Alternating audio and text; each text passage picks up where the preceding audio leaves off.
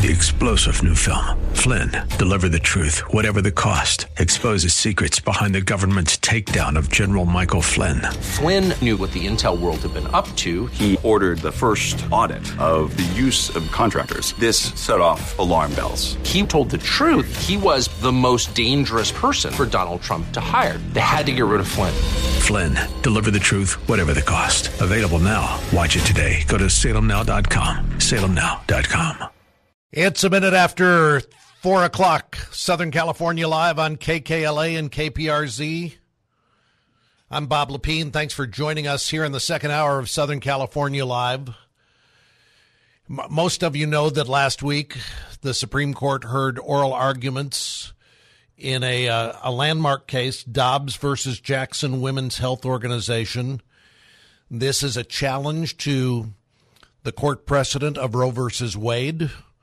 The court seemed to indicate in the way that that it asked questions, the judges, the way they asked questions, there was an indication that there is change coming in the law and in the precedent set back in 1973 with Roe versus Wade and with legalized abortion in our country.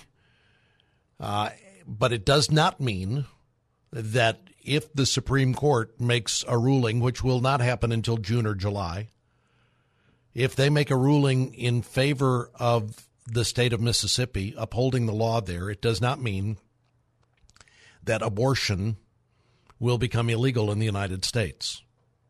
Now, what it does mean is that this issue will go back to the states. It will come back to California.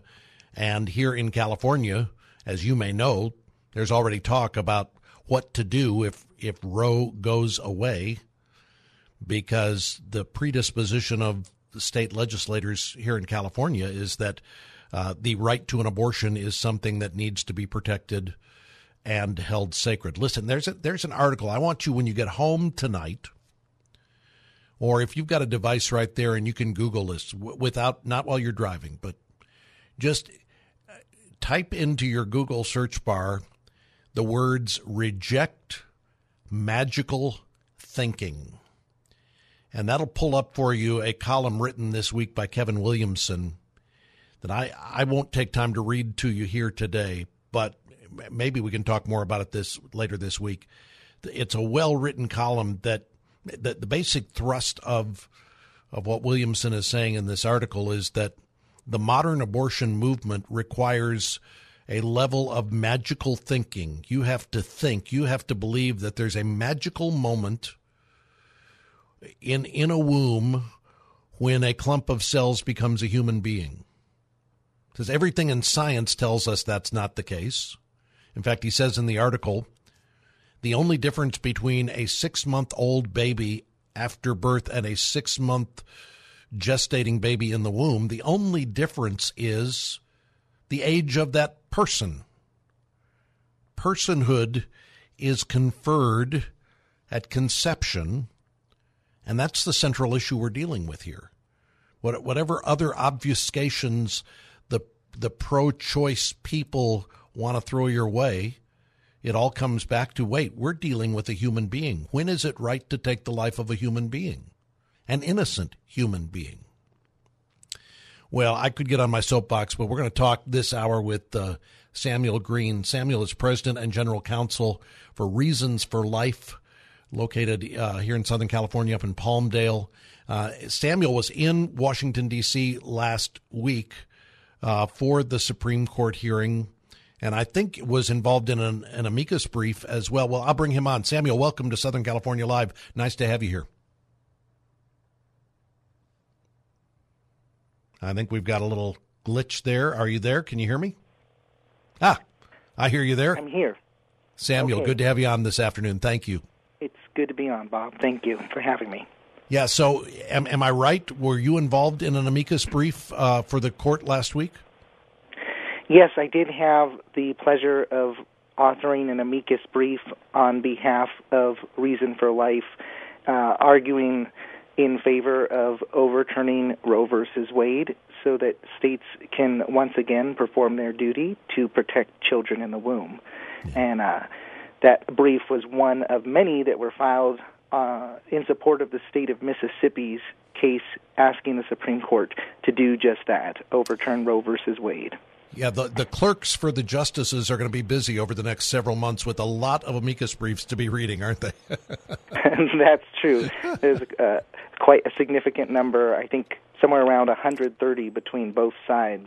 So that's a lot of briefs, and despite the name, they're generally not brief. So that is a lot to wade through. Were you in the courtroom last week when the oral arguments were presented? Sadly, no. Because of COVID, the Supreme Court is no longer allowing people to be present in the courtroom other than the lawyers advocating and a few select members of the press. Okay, so you had to monitor it like the rest of us did, but you were in D.C. with other like-minded organizations really to show your support for the Mississippi case. What was your sense of what was going on as the justices were asking the questions of the attorneys? Well, every lawyer will tell you, and I'm no exception, that it's very hard to make predictions based on what the justices are asking at oral argument. But I think the general sense of it was, to the extent you want to try to make predictions, was favorable, that it seemed that we have a sufficient number of justices, most likely, who wish to uphold the state of Mississippi's law, which protects children at and after 15 weeks gestation. Now, there's a bigger question, though, of whether there are a sufficient number of justices to overturn Roe versus Wade entirely, which would make it so that states could protect life from its very beginning, from the moment of conception. So I think there's a feeling of less certainty on that question, but a greater feeling that at least Mississippi's law protecting life at 15 weeks is likely to succeed at the Supreme Court, which would still require substantial modification to Roe versus Wade. But time will tell. The justices, over the course of the next several months, will be negotiating with each other and exchanging drafts of opinions, and as that argument takes place between the justices over the course of the next months, opinions may change. So it's something for us to continue keeping in prayer as we wait for that decision this summer. Yeah, and I listened to the oral arguments and then read a lot after that. It seems like those media sources that are champions and cheerleaders for the pro-abortion cause, pretty universally, they seem to be saying, look, Roe is not going to be the same come next June or July, whether restrictions are allowed or whether Roe is completely overturned. That's the question. But nobody seems to be thinking that somehow the court is going to affirm the Roe decision making and leave it in place going forward. I guess it could still. We could all be surprised. We've been surprised before, but it sure seems like the handwriting's on the wall that some change is coming. Don't you think? It does seem that way, and we can pray that it comes and pray for the complete overturning of Roe versus Wade, because we all obviously really want a world in which we can protect all human life. Obviously, the right to life is one of the most basic of human rights, and it would seem that if you are a human, you ought to be entitled to it. And we know from science that a new human being comes into existence at the moment of conception, not at 8 weeks or 15 weeks or 24 weeks or at birth, but at conception, and it is then that that new child made in the image of God ought to receive protection from the state. It's pretty ironic that the people over the last 3 or 4 years who have been shouting the loudest, saying we believe science, we're following the science, when it comes to the issue of abortion, all of a sudden science goes away and now other concerns crowd in and crowd the day. And I'm thinking of here in California, where there's already, this week there's been talk about not just how do we preserve the right to abortion here in California, but now this talk about making California a sanctuary state. Tell us about that. It really is disturbing. It's a new development, so I haven't read much about it, but what I understand is that there are some who are suggesting that if Roe versus Wade is overturned and the individual states are once again deciding whether to protect children in the womb or to allow them to be killed at will, there are some states that are going to choose to protect those children and give them the right to life, which means women may be looking for alternative locations to hire someone to kill their child in utero. And California, at least some in California, are suggesting that California not only be one of those places that they can go, but that they go with the funding of the state for lodging and for travel and for the procedure. And it's really abhorrent to think about the earnings that people work so hard for in California who recognize the value of life being used through taxpayer dollars to fund the killing of children from other states. And I certainly hope and pray that very despicable suggestion will never make it into law. If Roe versus Wade is overturned next summer, already New York and already California, these state legislatures have stepped up and said, we're anticipating this may come, and so we are enshrining the right to abortion in our state and making it as ironclad as we can possibly make it. So if things flip next summer for Roe versus Wade, it's business as usual here in California when it comes to abortion, isn't it? Yes, there are definitely going to be states like California that continue to allow abortion or perhaps even encourage it through taxpayer funding, as we were just discussing, which really shows the great importance of changing hearts and minds and ensuring that people become educated and understand the science, showing that at the moment of conception, a unique DNA comes into place, establishing that child's sex and hair color and eye color and so many other characteristics. And it's just a matter of time of development that child needs to become like the adults driving on the roads of Los Angeles today. And we know that much of life is a process of development. Toddlers are less developed than teenagers. Teenagers are less developed than adults. But we recognize that the common thread at all stages of development are that these are humans and therefore should be protected. And so we need people to come to that realization from a scientific perspective, and then also the churches to come to the realization that while this issue gets tossed about in the political arena quite frequently, it is also a biblical issue, and the Bible teaches us that these are children made in the image of God who are precious to Him. And as Christians, we ought to do what we can to protect them and to spread the truth about these children's value.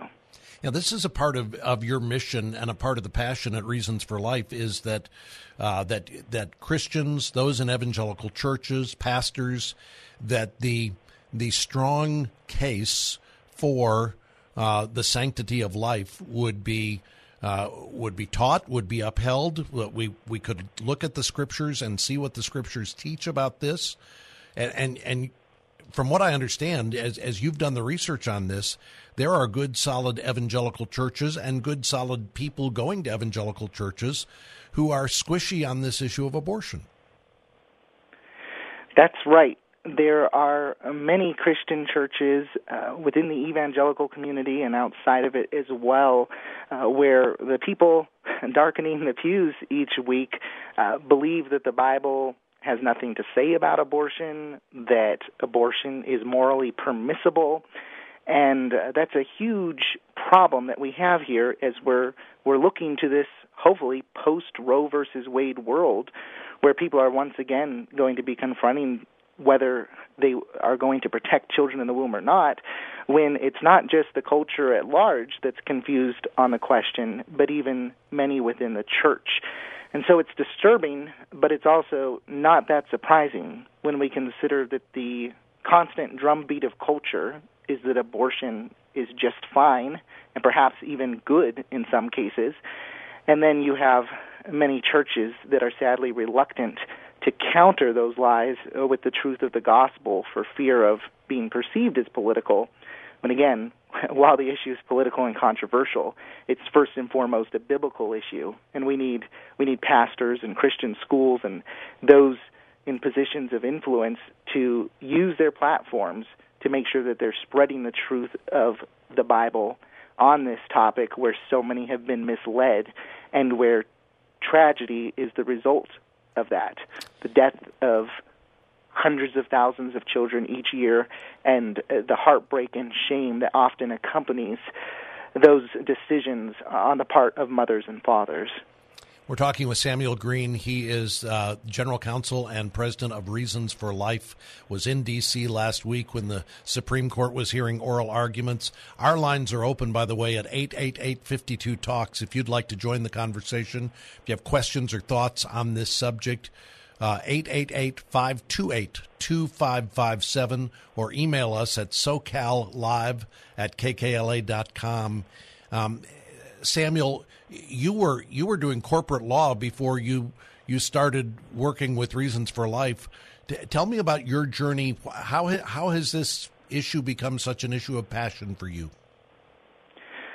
Well, it actually started around the age of 7 years old when I first learned about abortion, and my child's heart was absolutely shattered at the thought of children being intentionally killed for matters often coming down to convenience.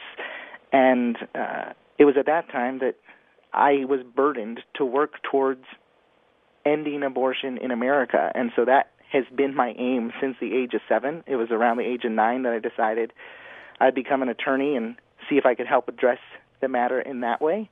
And I've had the privilege of doing pro-life litigation with a wonderful ministry called Alliance Defending Freedom, and I'm now blessed to have founded Reason for Life that's focused more on reaching churches and Christian schools with the biblical case for life, while also dabbling a bit on the legal side as well, such as in this brief I filed in Dobbs, the case that the Supreme Court heard last week. You know, when we do you look at the public opinion surveys on this issue, and you find that there's a group on the far side of the pro-abortion movement who are radically, unalterably, they're rabid in their support of abortion. There's a group, you and me would be a part of this group on the other side of that spectrum, who would say this is sacred and this is human life, and we should not have anything. Abortion should be illegal in all cases. And then there's the average American person who's somewhere in the middle, who says, I'm not all that comfortable with abortion, but I don't want to, rape and incest and life of the mother, and I've got these concerns. And if you're sitting down and having a conversation with somebody who is in that kind of mid space, what do you say to them? Well, it's a conversation that needs to be had, and it's hard to have in a short period of time. But I think it boils down to something that you said at the outset of the program, which is that we are dealing here with real, living human beings, and the question of whether we are going to intentionally kill them or not. And there are tough circumstances that all of us face throughout life in various circumstances, some of which relate to pregnancy. And the question is, how are we going to address those very tough circumstances? And I would just submit that in evaluating that question, one option that we should never put on the table is intentionally killing an innocent human being, which is what abortion involves. I think it all comes back, and I think you're right, it all comes back to, do we understand that issue? So if somebody says, well, what about rape? Rape is a tragic situation. A child who is conceived in a rape, the mother, the trauma that's involved in that is not insignificant. We've got to acknowledge that. And yet we would not say that the right response to that criminal violation of a woman is for her baby to pay the price and to be put to death. Now, I know people would go, that's heartless, and don't you care about the mother? Of course I care about the mother, and of course I want to do everything I can for that mother.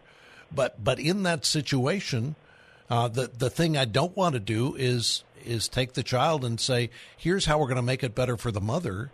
We're going to take away the life of her child. You can't just erase a life and hope that things get better. Well, you got me on my soapbox here. So, look, we've got to take a quick time out. We're talking with Samuel Green. He heads an organization called Reasons for Life. He is lead counsel or general counsel and president of that organization, was in D.C. last week for the Supreme Court argument, Dobbs versus the Jackson Women's Clinic. We want to take your calls on this subject at 888-52-TALKS, 888-528-2557. We've also got our email line open at socallive@kkla.com. Give us a call. Join in the conversation. We'll continue with more on Southern California Live on KKLA in just a minute. Stay with us.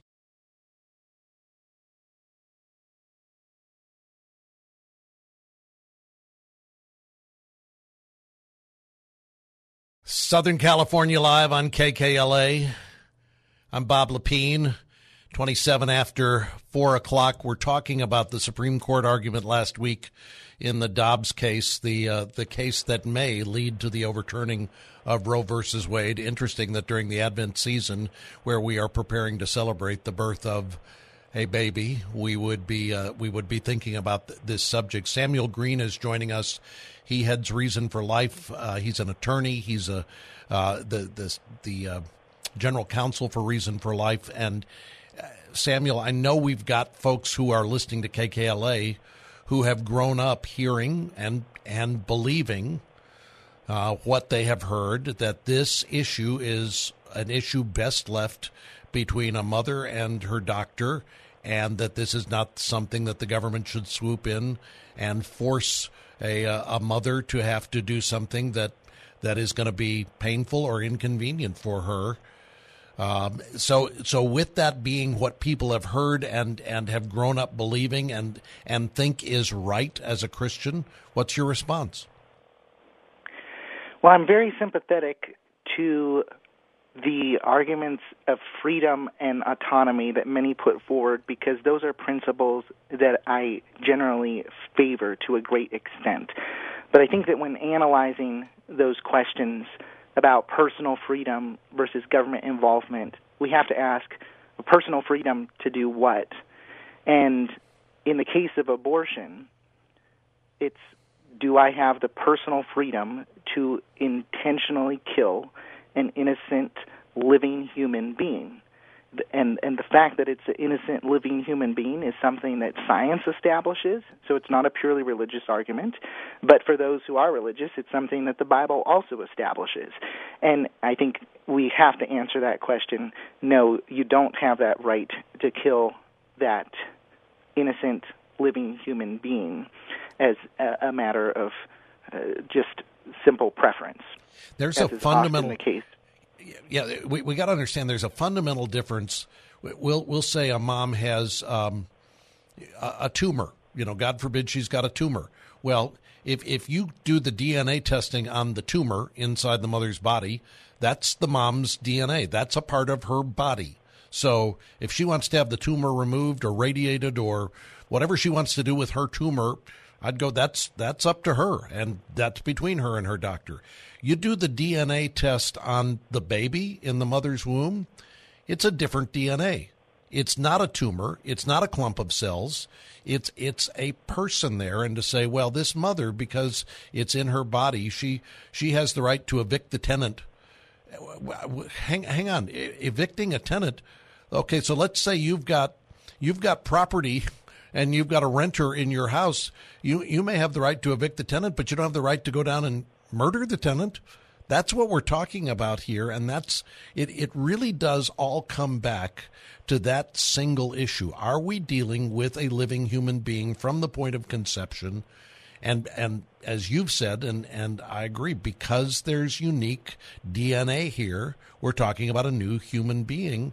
And as soon as that new human being comes into existence, we have a right or a responsibility to protect that person from harm, just as we would protect all of our fellow citizens from harm. Let me ask you about this, because we'll often hear this. Pro-life people like you and like me, we're concerned about life in the womb, but once the baby's born, forget about it. We don't care if the kid grows up in poverty or has a hard time or all of that. What's your response to those who say pro-lifers have a fetal fixation and aren't concerned about kids outside the womb? Well, you really have to ignore the actual facts to make an argument like that, because we see within the pro-life community tremendous charity extending to mothers and to children in need. There are thousands of pro-life pregnancy resource centers across the nation that provide charitable services for free that are funded predominantly by pro-life individuals who want to ensure that women do have the resources they need to feel comfortable giving birth and raising a child. And so we see that across the spectrum, with churches stepping up to help, with pregnancy resource centers stepping up to help. So it's simply a false accusation. But I think it's also an accusation that tries to misdirect, again, from one of the fundamental questions, which is, what is the nature of the child in the womb? And if that child is a human being, should we be allowing that child to be intentionally killed? And instead they want to distract with, well, what social policy should be in place? Should more be done?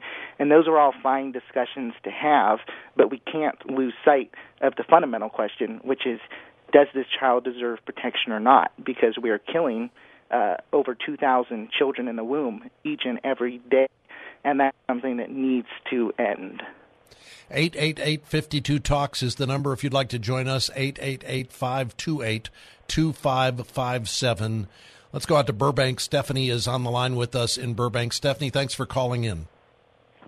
Hi there. Thanks for taking my call. First, I want to say I'm pro-life, but I think that there's a lot of focus put on the mother.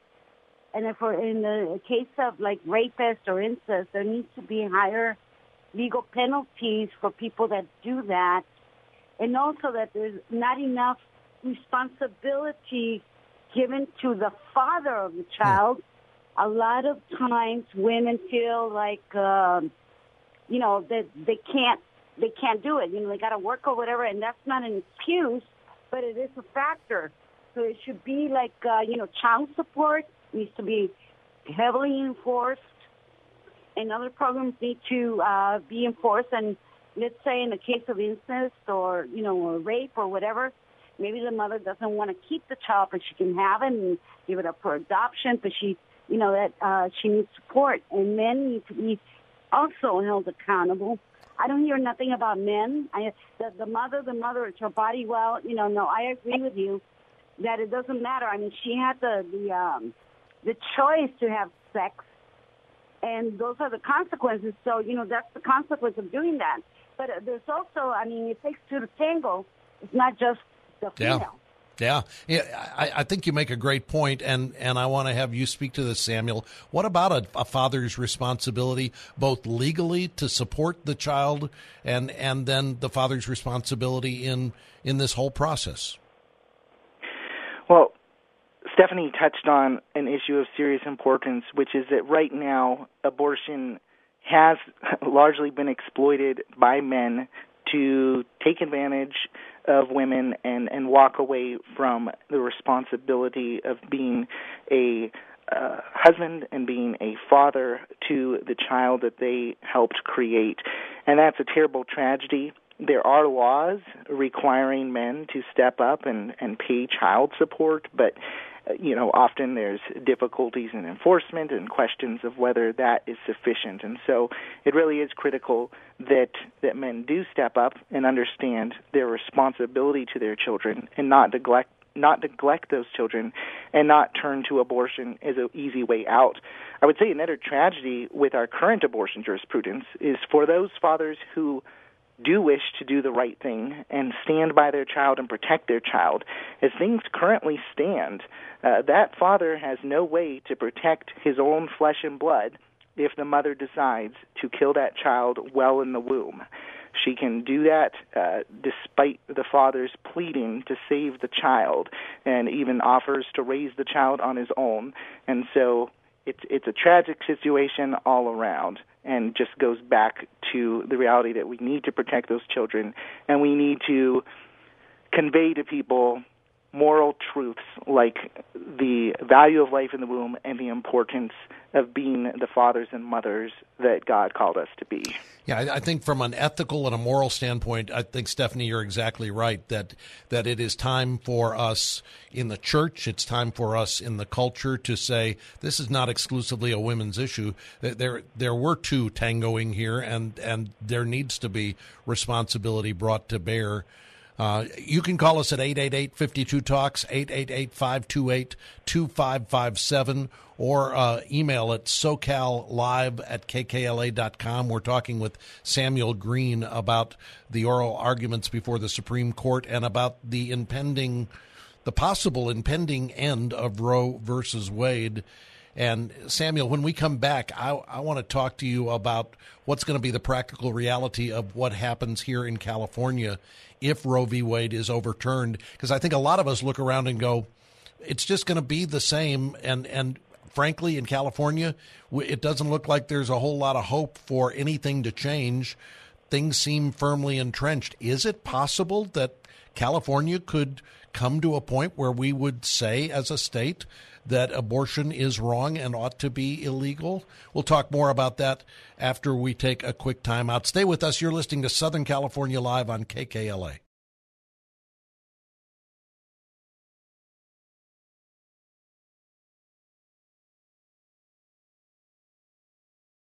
Southern California Live on KKLA. Thursday afternoon. If you've got somewhere you're supposed to be by 5 o'clock, you got about 17 minutes to get there. We're talking about the argument before the Supreme Court last week in the Dobbs case. Is the end of Roe versus Wade near? You're welcome to join the conversation at 888-52-TALKS. Samuel Green is our guest. He is general counsel and president of Reason for Life. And Steve is on the line with us in Newport Beach. Steve, thanks for calling. Welcome. Hang on, Steve. We got you there.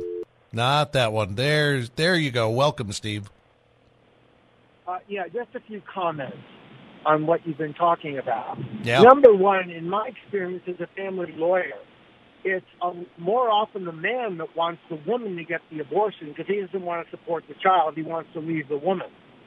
Secondly, typically in divorce, especially among evangelical Christians, where the woman typically is not working, she's home taking care of the child, the father's the support. In a divorce, the woman has virtually no rights. She can't afford a lawyer. Men don't even pay for health insurance for their children. So I think if you're going to emphasize... I think Steve dropped out on us there. But I get the point, which is the idea that in a lot of cases, it's a man who is pressuring a woman to get an abortion because he wants to be done with the problem, and he thinks that an abortion will mean he is done with the problem. And honestly, Samuel,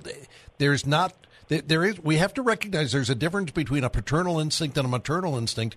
The mother's instinct kicks in a little quicker, and her connection to that child is a little stronger, maybe significantly stronger, once the baby is conceived, isn't it? Well, she has a new living human being inside of her, and so it would seem that it would be natural for that connection to form. And it is a tragedy that oftentimes men are pushing women to get abortions. They're looking for what they consider to be the easy way out. But that creates, obviously, when that choice is selected, it kills an innocent living human being, and it creates oftentimes serious psychological and spiritual suffering for not only the mother but the father as well. And so it's really important, again, for this case Dobbs at the Supreme Court to overturn Roe versus Wade so that states can take the abortion option off the table, take killing children off the table as a set of options that people are considering from, but it's also important for churches and individuals to be sharing with others about the humanity and value of children in the womb and the importance of mothers and fathers stepping up to protect children. And I would go even one step beyond the fathers often pressuring the mothers to abort. Within churches and outside of churches as well, it is sometimes the parents of teenage girls who are pressuring their daughter to abort their grandchild, sometimes out of concern about the effects on the family that a new baby will have, but even potential embarrassment within the church. And so I think it's important for churches to be stepping up and saying, look, we have certain foundational values about what intimate relationships should look like according to the Bible, and these are best for living in a God-honoring way that leads to human flourishing. But we also want to know when people fall short of that standard, that we are there to help them and assist them and love them and help them find the forgiveness that Jesus offers, so that people within the church do feel comfortable having that child that may have come about as a result of sin, rather than turning to the sin of abortion to conceal the original sin. One of the issues that has come up since last week, one of the things that we've started to see in the media, and by the way, I think we're going to continue to see in the media, there's going to be a drumbeat for this, but we're starting to see the articles that are saying, don't believe that adoption is a solution for pregnant mothers, because adoption comes with all kind of issues and pain and trauma associated with it. This was in the New York Times over the weekend. David French, who is a fellow attorney, spoke to this. He's an adoptive parent and wrote eloquently on the subject this weekend.